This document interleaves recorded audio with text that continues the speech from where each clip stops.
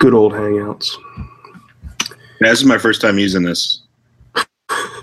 It's my 100th time using it. I still don't get it right. So, yeah, this is Dana from Junius, and this is my chapter of As the Story Grows. What would you say you do here?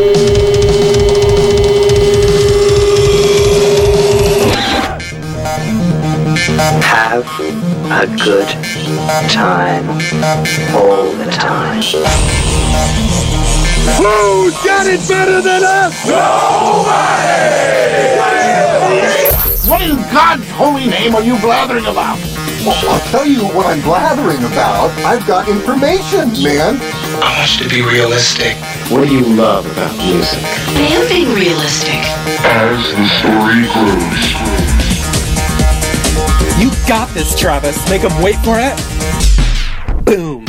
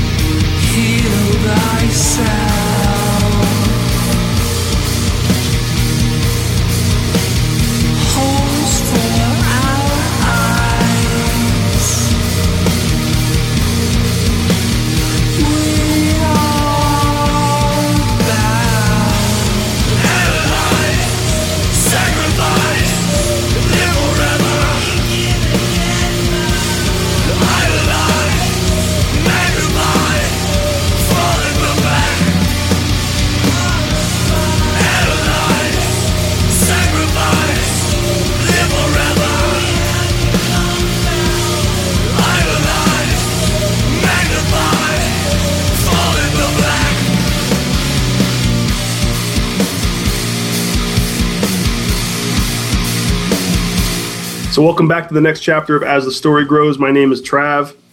I have Dana Falloon from Junius in this chapter. I almost said on this episode, and that was what we hung up. Say it doesn't matter. Who cares? Yeah. Dana, what's going on, man? How are you? Things are well. Early on a Sunday morning, drinking our coffees, and I'm glad I got a hold of you because I need to learn more about your band. You're one of those in between bands that kind of fell through the cracks with me, and yep. I remember the earlier Forcing Out the Silence. Yep, I think was the first time I ever heard you guys because I remember the song Hiding Knives. Yep. Yeah, and then from there, kind of lost track of you. Heard Junius here and there. And just knew you guys were still out there. I knew the whole Boston up north thing. Yeah, I'll circle back. And then, got a hold of Daryl from Cancer Conspiracy. And here we are. Now, he kind of recommended you, and I was like, oh, yeah, I know them. So I'm glad we're getting an opportunity to talk. So tell me a little bit about, your beginning and your intro and how this all got started. Well, Forcing Out the Silence was our first EP that we did, and we actually recorded that with Will, who runs Radar Studio with Daryl. Yeah, and we actually did that in his house in Allston, Mass. Limited budget to say. But was that Hydra Head? No, this was Radar Recordings. That was released with them. Oh, with them. Okay, all right. Which was basically Will and Mike, our guitar player. Right. So, but initially when the band started, I had met Joe basically in college. Okay. What school? Let's wind it back. We were both going to the Art Institutes, both hating it and wanting to play music. I didn't want to record bands for the rest of my life. I had already been. I'd already been in a touring band, actually with Kathy from Circle Takes a Square. I don't know if you listen to those guys or not at all. I think I know of them. I can't remember if I know anything or not. Drew, their guitar player, is actually on our new record. Okay. Doing some guitar work and vocals and stuff, and we've known them for a really long time. But that was one of my first punk bands was with Kathy from that band. So it was with Kathy from Circle Takes a Square. Yeah. What was the name of that band? The Real Fisticuffs. And you were touring and everything. Yeah, we toured. We did a tour with actual maps and no cell phones. It was interesting. Interesting. But I kind of sold my drum set and I sold my stuff to come up to Boston. And then after a year being here doing construction, I decided I wanted to do music. So I went to college and then decided I wanted to play music again. So I put up a flyer right next to Joe's flyer, looking for musicians, and we had some similar tastes on there, like Hum, and he had some bands that I'd never heard of, like Failure at the time, and bands like that. And I was more in the direction of like Hot Water Music, but we had Sunny Day Real Estate was the same, things like that. And so that's kind of how we came across each other. And we met in my basement in Jamaica Plain, and we started playing music together. And I think I was already playing with this other person, and as soon as I started playing with Joe, I kind of realized that was the direction I wanted to go, because I really meshed with Joe musically.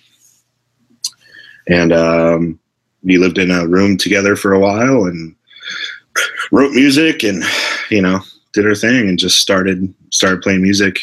And we had a band for a little while called Dead Space. Okay. And then that was short-lived. We wrote a few tracks, and then we met Mike. Mike actually came to one of our shows down in our basement, and he's like, I kind of want to join. And we kind of created Junius. Did you need another musician at the time, and he just forced himself in, or what? Well, it was kind of funny because he worked for TVT Records at the time, so we were like, "Ooh, cool!" It's a guy from TVT, and right. We just kind of hit it off, and really developed into a really cool friendship. And we went through like 7-8 bass players trying to find somebody that made sense. You guys seem to have that. It reminded me of when I talked to Shelby from Frodus. You guys had like it looks like the drummer and the singer-songwriter guitar guy seems to be like kind of the stationary parts. And then it was like bass player, Spinal Tap, revolving door kind of a thing. Right. Yeah, it was definitely interesting how quick, we would get somebody and then lose somebody, It's also a big personality thing too as well. Like, sure. Right.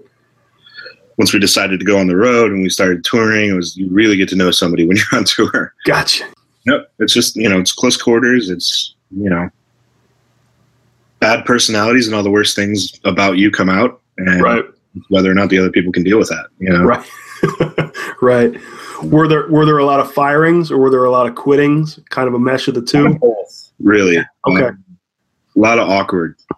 It was just a lot of awkward, and, it's like, oh, that's the type of touring musician you are. Okay, well, it's totally cool. It's just, I don't know if that's going to work, Gotcha. Okay, all right. Almost like awkwardly Office Space, Gonna have to go ahead and ask you to stop being an asshole. I love you, but I'm not in love with you. Okay, fair enough. So after many bass players and a bunch of touring, we were doing 9-10 months out of the year in the beginning. Wow! Oh my God, really? Just staying out and doing stuff, and really the first couple of years were pretty crazy. Broke, the normal. We don't have babies or wives or rent, and we're just homeless and get weird. What was the van situation? I'm always curious how did you lock down on a vehicle? That seems like again, going back to Daryl, the van thing seemed to be like what makes or breaks a band. Sometimes if that transmission goes at exactly the wrong time, that was the end. You know what I mean? Yeah. I mean, we went through a lot of different vehicles. One of our first touring vehicles I got from when I was in college. I started doing live sound. Mm-hmm. I got the job to, and my boss at the time was selling her old work van that had no insulation. It was like barren in the back. We actually put a couch in the back, like a normal couch, and bolted it to the ground. And I'm sure that's street legal, right? Yeah. Never got in trouble for that one, but I think back at some of that stuff, and you learn things. Like we learned when you take off and you didn't bolt the couch down that you're going to go flying into the back of the van. Come to find that out, Right. But yeah, we toured in that for a long time, and it was real cold and real gross, but it did the thing. And then, multiple vans. We had this bright idea to get the shuttle bus that we found here in Boston, and it was very old. It was an old airport shuttle bus that somebody converted, and it was, a big hunk of shit with the biggest engine Ford makes in it, so it was 2 miles to the gallon, but we could live in it. So we got that, and we enlisted some friends. We stayed up in Vermont and renovated it, and we put bunks in it, and I lived in it for a good 6 months with Joel, our bass player, and really. It was intense, but we traveled around the country in that, and we lost a motor in that thing. I was underneath that thing fixing it every time. And I think my fondest memory of that vehicle would have to be traveling with Constance, Will's band. Okay. And they had the Veggie Oil school bus that they traveled around in. Oh, okay. So when we were touring together, there's pictures of us right next to each other, and it was like the Veggie Oil school bus and the Inconvenient Truth, which was like, this brutal piece of crap just leaking oil and petroleum everywhere. But that was short-lived with that. We were out in Truth or Consequences, New Mexico in the middle of summer driving through, and we melted the drive shaft in half right on the side of the road. And in a town called Truth or Consequences. Yeah, it couldn't be any better. And we had to make that shit up, man. We had to play a show at the Sonic Ranch out wherever the hell that is. Which is where About to Drive In recorded and all that stuff. Okay. So we made all that happen, but I left that there. It's dead in the desert somewhere. It's still there? Yeah, I think so. Probably some grifter living in it. It writes me letters every now and then. So hey, I'm still doing all right. Thanks for abandoning me. It's still a little hot. Right. That's funny. I left my passport in that damn thing too. That was not a good move. I bet that guy picked up on that too and changed your photo out. And now there's two of me. Ugh. You better hope he doesn't show up on any weird lists. Yeah. So I guess the end part of that story is the now we just rent vans. Sure. Right on.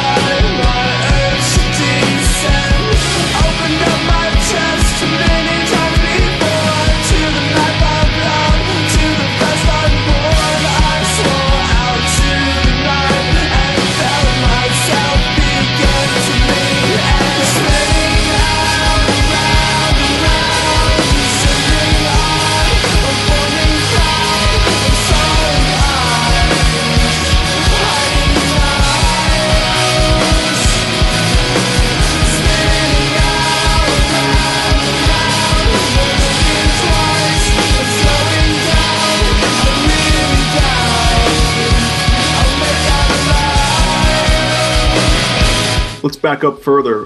Before you decided to, at one point, you were a kid in high school trying to make a decision as to what you wanted to do with art college and recording and stuff like that. So So what? Like, tell me about Little Dana. Well, I grew up in Port Charlotte, Florida. Oh, okay. Was born in Detroit, but I moved down to Florida with my parents. I went to high school down there. Okay. 18, I moved basically pretty much out of high school, 18, 19 years old. I moved with my girlfriend at the time to Boston because she was going to MIT.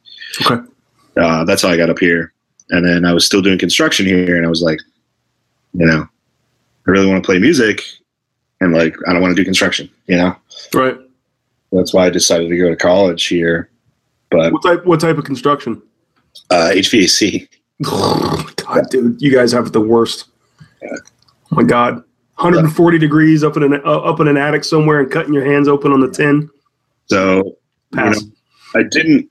When I was in Florida, I didn't really have any idea of what was going to happen because I just kind of quit everything there. Mm-hmm. Sold everything and was just kind of like, this is what I need to do. I feel like I need to get out of Florida because there's no opportunity down there whatsoever. So I went for it and I moved to Boston, and I'm really glad I did. It took a while. I played with a bunch of different folks before I met Joe. Right. And it was like, chance meetings and, quick, like little hang out for an hour, and you're like, I don't know this, buddy, Yeah. And I didn't even know what the hell I was going for because I went from, being in like a ska punk band to, being introduced to a lot of different music I think I would have never heard. Right.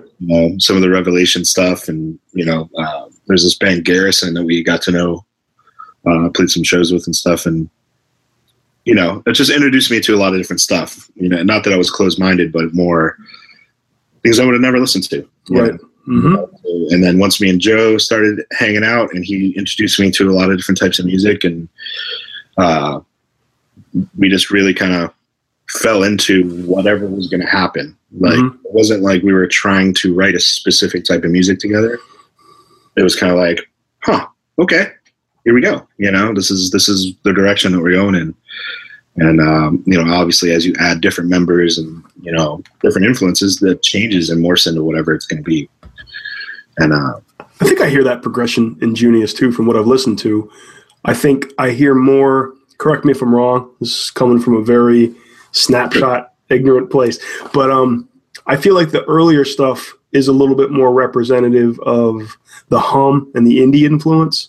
And I feel like you guys are progressing into this anthemic, huge noise rock, kind of a modern day My Bloody Valentine meets Pink Floyd kind of a thing, Yeah. Accurate, not accurate? Or? I think it's accurate. Okay, all right. That's what I gathered from it, because I remember the indie rock stuff, and then I joined, like I said, I dropped out for a while because I can't keep up with everybody. And then when I joined back in, the videos are like rolling landscapes, and it got kind of dark, and yeah. Wow, I was like, oh, is this the same? I'm like looking at the side of the screen, like Junius, right? I got the right guys. Right. But I hear similarities. I also hear just the progression and the direction that it went. It was what do you attribute that to? Well, I think the latest record, the newest one. Joe kind of took the reins, and Mike left the band, and Joe left for the recording. He wasn't a part of it, so it was basically Joe and myself. And so Joe wrote every bit of that record. Okay. I recorded and wrote most of the drums. He even came with me with some ideas for drums. It's like, this is kind of how I feel this is going to go. Mm-hmm. And then start working on structure together. But Joe really, he basically took everything and just like brought it all in to his world. And he really loves the classical side of things. Mm-hmm. Oh, I hear that. Yeah, he's an absolute songwriter through. Mm-hmm. So he works tirelessly at that, mm-hmm. as far as finding movement, how this is going to flow underneath it. There's a billion layers that he has that just kind of, I'm right now I'm trying to put together backing tracks for our live stuff. I was going to ask you about that. I'm glad you brought that up. And it's, when I get a glimpse of exactly what he does and what he goes through, it's like, okay, I see what, you're a maniac, you know? Yeah. There's something about that songwriter, guitarist, band leader guy that thinks on the multiple, like, a hard enough time being a drummer and thinking about maybe adding I'm impressed when I come up with I should put a tambourine there. You know what I mean? Like, who didn't do that before? But these guitarists that think on multiple, I wrote 3 guitar parts, they're all going at the same time. And I'm like, where in that crazy pile of mashed potatoes insanity brain of yours did you come up with the 2 things that sound totally different, but you're going to sync them up? You know, that's impressive. It's really, and he's doing all these vocals, you know, and he's putting stuff together, and it's his vision, you know, that I've always trusted him, you know. And a lot of times, you know, at the beginning of a project, he's like, all right, I'm going to tell you what my idea is in a nutshell, but don't hold me to it, because it's just, you know, this is, and he'll explain it to me, and I'm like, you know, this is this is way bigger than whatever I am, you know, right? Right. And once you get to see it all come together, Drew from Circle did the artwork too as well, and once you see how he's kind of made it all kind of all encompassing, it's really something special, I think. That's evolved too. I want to get back to the live sound too, because I'm a nerd and I'm into that stuff. But the artwork too, you kind of like Junius's. Is that the plural? Is that the past tense? Juniusci, whatever. Juniusci. The earlier stuff had more of a hot water music, sort of a scratchy. I drew this in a hurry kind of a vibe. Not that it's bad, but it's not refined and perfect, and it's you know it's not that distant bowl of fruit on a table as much as it is just an idea splashed down. Now the artwork has almost gotten. It looks like it's heading in the direction of what's the word I'm looking for? Help me out. It's very dead air on the podcast. Way to go. What's the word I'm looking for? Very mathematical, geometric. Okay. No. Sure. Well, that's kind of Drew style too. Okay. He's, you know, he works with a lot of shapes and depth, and when we worked with him before on the Martyrdom record, which is more of a book, like it's kind of a book cover. It's like an old school kind of book cover, but it's very, each corner has a catastrophe in it, kind of. And, okay, all right. We just love his art, and it really makes sense for what we're trying to get across. Mm-hmm. So basically, what Joe is trying to do in a nutshell is, in 3 records, kind of go tell us a complete story, kind of.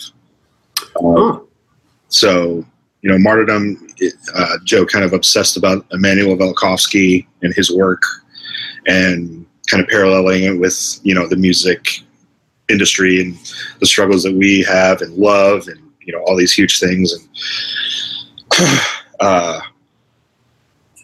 you can see the progression of the records. Like, this is more of, the new one's more kind of being okay with things, the things the way they are, and trying to reach enlightenment, and kind of, see yourself as bigger than just the human body, and, all these really heady, thoughts, Yeah. He's a big reader, Joe is, and he's a pretty smart dude. It comes with age, because I think, how old are you guys? I'm 38. Okay. All right.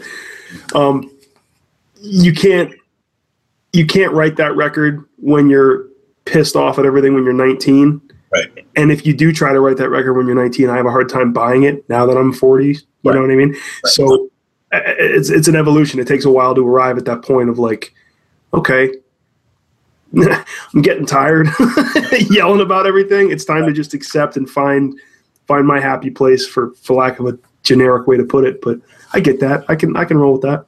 I think the way he's telling stories now in the new record, I mean, we have huge gaps between our records, because that's life, right. Yeah. I mean, we're really happy to be on Prosthetic and be able to, EJ has really been super patient with us and understanding this is kind of where we're at. And, he likes our band enough to be okay with it, Yeah. And, I think I feel that this record's definitely some of the best stuff that we've put out. I think, you know, Joe's lyrics and the way he's bringing these ideas across really is going to set this record apart from the rest of them. Because we are getting older, and you can tell as we get older, you know, what's going to make us happy musically. Right. It's not necessarily for anyone else, you know. It's just kind of like, this is where we're at right now. Right. And that's kind of, we've managed to keep our core audience. You know, everybody, I mean, every show we hear somebody asking us to play Hiding Knives, you know, which for us is like, you know, that was like one of the first songs we wrote as a band, you know, and, you know, we love that stuff too, but it, you know, that was us then, and this is us now, you know? Yeah. So it gets hard, and, you know, we're not used to having this many songs. Oh yeah. That's true too. You know, it's like when you're in a band and you're like, well, we got 6 songs, you know? So which songs are we going to play? We're going to play those 6 songs. We're going to play the entire album. Yeah. Right. You know, it's really easy that way.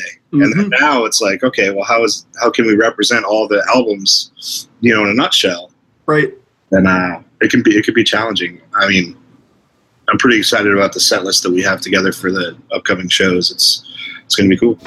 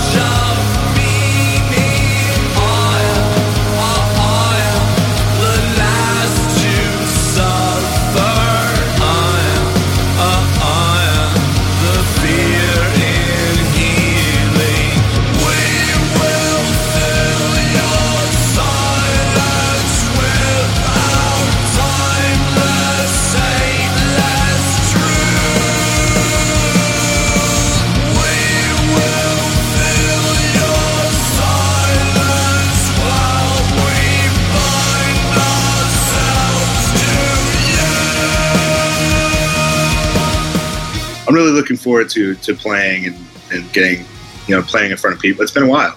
Yeah.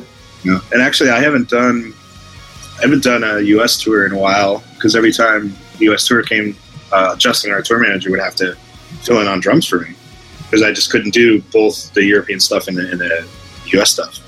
I would just be away for too long. So this is the difference, you know, once you have families, you have kids, you have to kind of pick and choose. Yeah.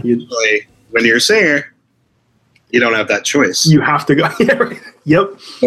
So now we're kind of at the point where, you know, I'll have a conversation with Joe and it'll be like, we're only going to do this, buddy, because this is all I can do. And I said, hey, man, you know, whatever we can do, it's cool, you know, because it's not about, you know, being huge and, you know, trying to make a bunch of money, because there's just no money in it anyway. It's just not going to happen anyway, right? What works with our families and we'd much rather do quality shows than quantity at this point.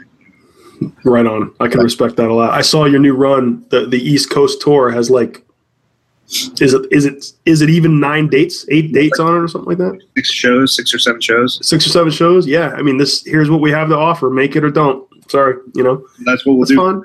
And then we'll do, you know, we'll run later in the year on the West Coast, try to get out to Europe, you know, we'll try to get down south when we can. And, you know, all we can do is what we're capable of doing. You know, we're not going to sacrifice, you know, and get out there and possibly play a bogus show somewhere when we could be home, you know? Right. And that's just the reality of it. You know, that's sure. Kind of the way things roll, you know, but we're really trying and doing the best we can to tour as much as we can, you know, and right. Get out and play, because we really love the new songs. And we're so anxious to play them live, you know? Mm-hmm. So speaking of that, we'll circle back around to the other stuff, but what do you do? What do you do to make ends meet? How do you keep the lights on and the washing machine going? I'm a live sound engineer. Okay. So I set up PAs here in Boston. We're freelance, basically. Okay. For somebody or your own business? I work for a bunch of people. Oh, okay. A bunch of different clubs and venues and stuff here. Gotcha. That seems to work out pretty good. The freelance stuff works out pretty well because I make my own schedule. Mm-hmm. So that works out pretty well. I just recently moved to the North Shore of Boston, which is about 40 minutes from the city. Mm-hmm. So it's nice up here. It's a little quieter. Yeah. You can go with quiet. Yeah. More space, which is nice. All the rabid Patriots fans probably just came right through your town to go to the parade, right? Yeah. Well, it's kind of everybody takes the train here. So if you're lucky enough to catch the train after a Bruins game or after something like that, it gets a little weird, gets a little hairy. Gotcha. Sure. Yeah, not a huge sports guy, so. No, I'm not going to pretend to be either. I just know they just won again in your backyard, so I bet I seem to be working my way up through the whole upper peninsula, East Coast, New England people right now, and hit them at a good time, you know? Yeah, for sure. Going back to that live sound thing, you guys have so much going on, so many layers. I was actually curious how I don't see a keyboard player. Right. Constant keyboards going all the time. There's always like this background full noise going on. Is Joe, maybe it's a better question for him, but I mean, you know, you're a live sound guy. You know what you're talking about. Is he a loop guitar guy? Are you guys sequencing? Like, how do you pull that off with 4 people? Yeah, basically we're, you know, as Joe discovers new ways to, you know, manipulate music, with that comes more tracks and more things that, you know, as a live sound engineer, I want to isolate and give to our live engineer while we're playing. But so basically we have, you know, a multi-track playback machine that we're going to be using as we go, and we all play with click track, and seems to work out pretty well. Some of the newer stuff has a lot more tracks than prior, so it's a matter of figuring out how that's going to work in the scheme of things. Right. There's a lot of synth stuff. There's you know, some aux percussion stuff that we put in there on some of the tracks. There's backing vocals. There's stuff that, you know, that Joe did, you know, 3 different layers of different backing tracks, or, you know, there's gang vocals and things like that I really want it to be represented live, that we're putting together now. And I'm having to go back to like finding old tracks and getting them together. Like we used to just do like a mono, just like a pre-mixed mono backing track. and then Click was on, you know, you just pan it left and right, and then we would get Click in that. But I really want, you know, these songs to be represented in a correct way, especially the new stuff. I mean, it's just like the stuff that's in the stereo field on this new record is just it's phenomenal. And, right. I just want to try to give it as much life as I can. You know, it's just expensive. You know, because with that comes more gear, and you know, I really want us to be self-contained and, you know, comfortable. Right. Yeah. No, you want it to be a true representation of it. There's a lot of bands that are using it too much. Yeah. They're like depending on it too much. It's almost becoming like to the point that if the band stopped playing and just open-handed it and everything and let the backtrack and let the background keep going, you might even barely notice that they stopped playing, you know. Right. But the nice chemical balance of having, like, we're still a live 4-piece and we're still doing most of the noises, but you're also hearing bringing the live show up to album quality because you're hearing everything. You know what I mean? There's bands that go in there and just pull all the studio tricks and then go out and play as a 4-piece, and they sound anemic compared to their album. And there's other people that go out there and just run the album and kind of lip sync to it. You know what I mean? You want to find that nice quality balance in between the two so you can sleep at night and know that you're not like fraudulent on stage, you know? I mean, I guess that, I take solace in the fact that, you know, I know that every one of those notes Joe tirelessly sat and programmed, you know? Right. Mm-hmm. You know, I just want everything to be heard the way it's supposed to, you know, and it's going to be interesting. You know, some of these smaller venues, it's really hard because the PAs can't handle some of the program. So I think we're going to try to, we used to do, you know, kind of full stack guitars, but with the samples coming out of the bottom cabinets. Okay. So actually, you know, so some of the tracks will be generated from the stage, which I feel like really helps round it out. Like for people that are right up front that can't really hear the PA, I think it really helps if it's all coming from the same source. Yeah. I think that helps engulf kind of what we're trying to do. I think that's why I like smaller venues. It seems that most of the bands that I'm interested in seeing play a smaller venue that I can actually relate with, because if I stand too close, the band sounds like shit. There's nothing I can do about it because I'm in front of stuff. Right. You know, I'm further up than I'm supposed to be, but if I go all the way to the back, it sounds great. I can't see anything. There's too many people, you know.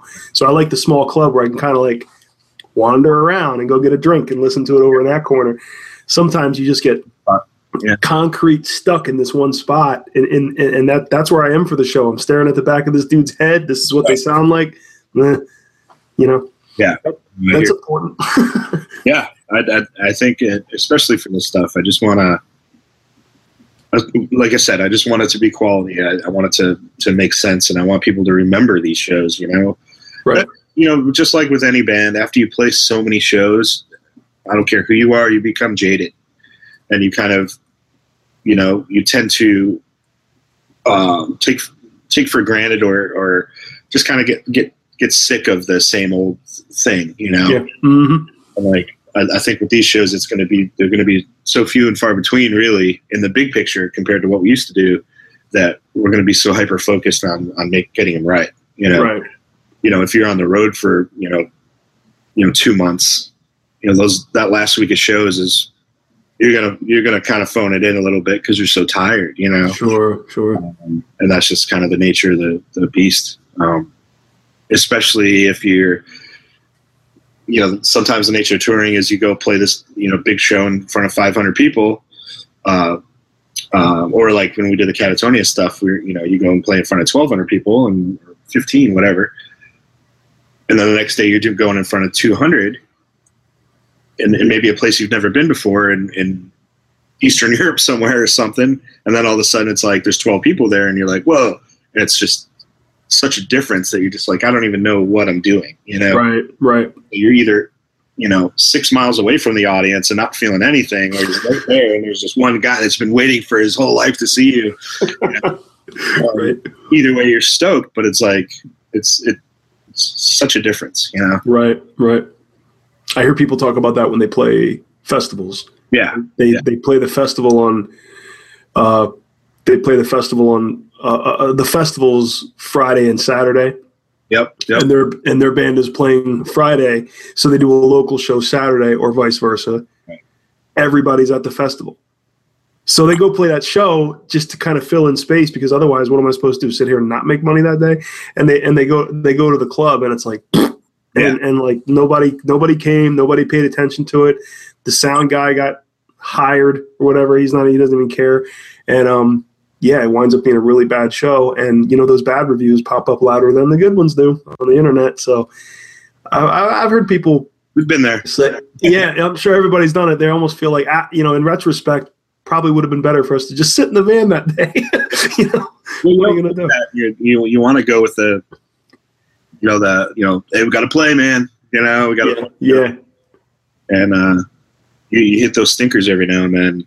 And sometimes it just doesn't make sense. Sometimes you're just, driving to a city just because that's in between the two shows, and hopefully there'll be at least one person that you can sleep on their floor, or, whatever you can do to, break up the 16-hour drive or something. Yeah, really. Sometimes you just want to show in between the two cities so you have a place to stop. You have to stop and gas up anyway. Yeah. Very good. We did that. We did 7 weeks with Catatonia and basically following a bus around, which, when you're in a van with a bunch of dudes and it's 10 hours between each show, it's like brutal. It's a long day. All of a sudden you're just like on autopilot. You're just like, where are we? What's going on? And just trying to make it through. But, yeah, it's okay when you do it spread out. You can do the long trip because you're almost kind of reuniting. Like, oh yeah, I remember what this was like. This is kind of fun because it's a weekend. Because I'm going back to work on Monday. Right. When you're out there for 7 weeks, if anybody says the wrong thing, I'm going to kill you. Yeah. Too much tension. Gets a little weird. No sleep. It's when you don't have any sleep, or it can get weird.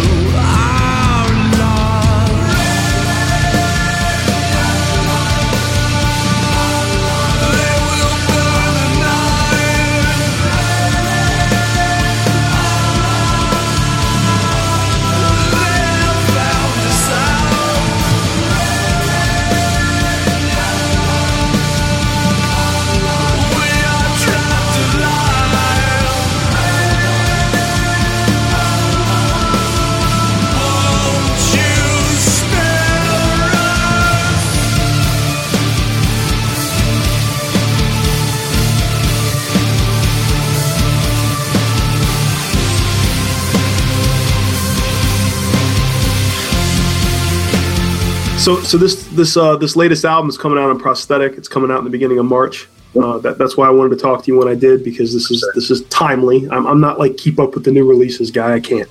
Same thing. I got to go to work, But I'm stoked for the new one, and this seems, from what you're saying, this seems to be the most representative.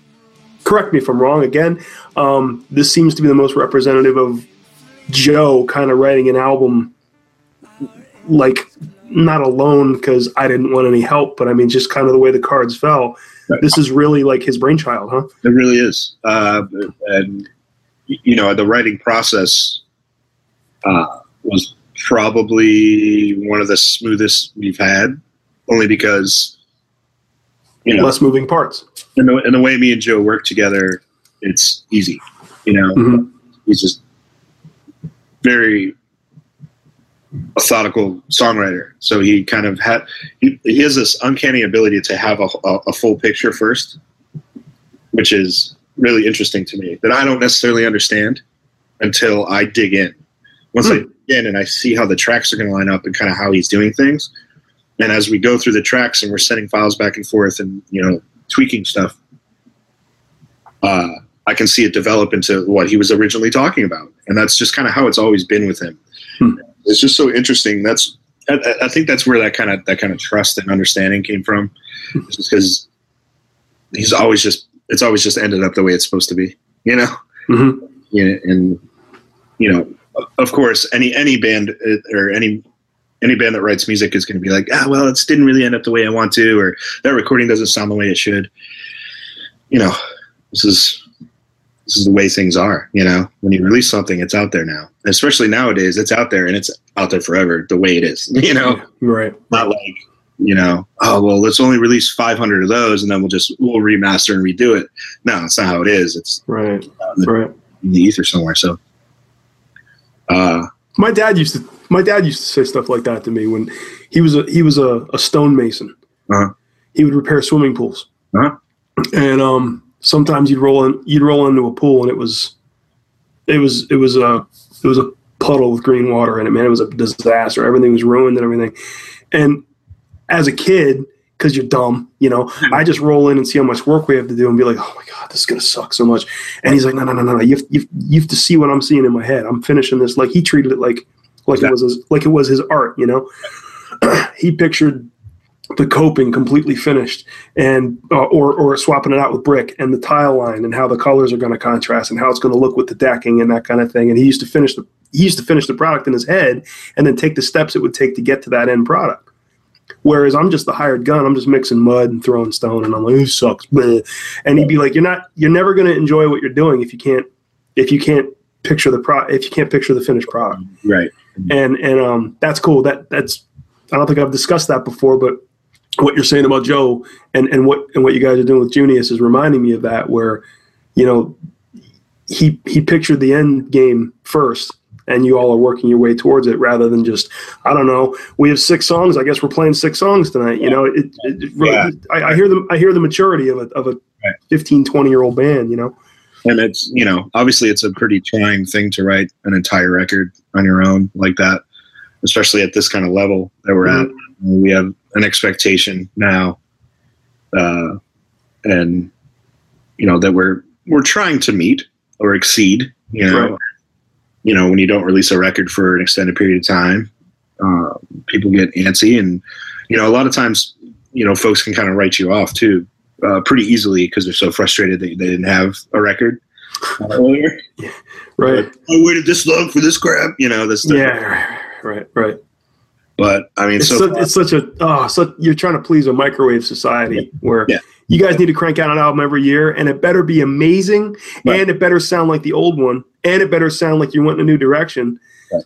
Dude, can't. We're just not, we would have had to already started writing the new one, and already being pre-pro, Right. Yeah, you're already can't tour because we're working on the next album already. Right. Yeah. So, we're definitely not that type of band, and we're excited for people to hear the rest of the record. We've gotten really good responses for the first song, and we got a new one we got two more tracks coming out here in the next month or week.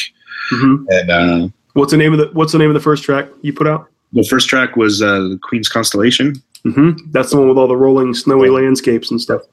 Mm-hmm. And then the other 2 will come out whenever I find out they're going to come out, which I'm not sure yet. But it will. We were stoked to have Rolling Stone. I forgot about that. We have a little bit of history with them because they, use one of their quotes, and they seem to like our band, which is awesome. Whoever's writing for them, and which is really good for us, and whatever we can do to reach more people, obviously. Sure. And our publicist and everybody's just working real hard, and music industry is really really crazy, and I don't really understand it anymore. I just get stoked to when I see my name or I see the actual record still, you know, and I kind of hold on to that. When I actually see the tangible thing, it still excites me, and I think if that doesn't happen anymore, then I don't really want to do it, you know. Yeah. So yeah, that's how I feel about that. But good. Yeah. Well, I'm happy to have taken the time to talk to you about this, and I'm stoked for the new one. And I know in the for the East Coast tour that you're doing, you said 6 or 7 shows. Yeah. I know Kung Fu Necktie in Philly is in there somewhere. Yep. I'm gonna try. It's a Wednesday night. I'm a working guy. I'm gonna try. I understand. Will you let us know? Okay, I will. And thanks for taking the time, man. I really appreciate it. Thanks to Daryl for kind of introducing the two of us sort of indirectly. Yeah, for sure. And yeah, man, kick ass. Thank you so much for taking the time. Absolutely. Thanks for having me, dude. Appreciate it.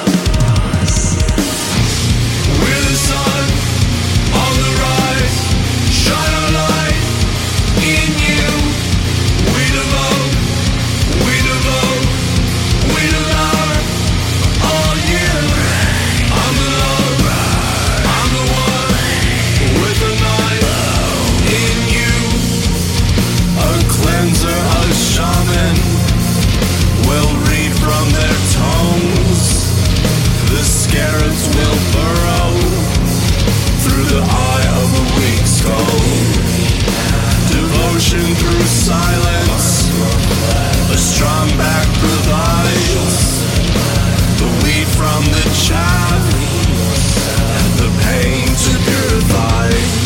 We're the sun on the rise, shine a light in you.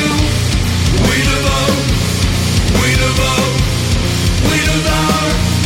all you. I'm the love, I'm the one with a knife in you. Gather the monochrome light, the bright flower. Go ahead, nice and clear. As the Story Grows is a part of Lavera Productions. High five. Follow me on Twitter and Facebook at As the Story Grows, and visit the site at asthestorygrows.com. Make sure to subscribe to the show so you don't miss anything, and subscribe to my YouTube page so you can see unedited interviews. Visit the Bandcamp link in the notes of this show for free cover songs, some free tunes, and merch. If you like what you heard and would like to help, there's a Patreon link on every episode, or you can look for the $ on the website for one-time donations. If you can't afford to donate, that's totally okay.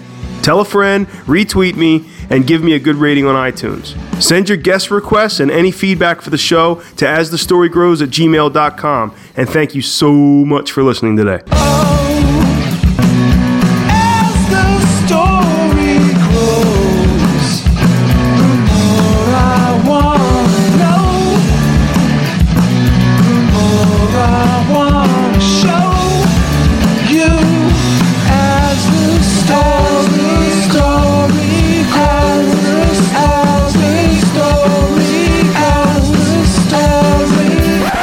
As the Story Grows. We love you. Take care. Bye-bye.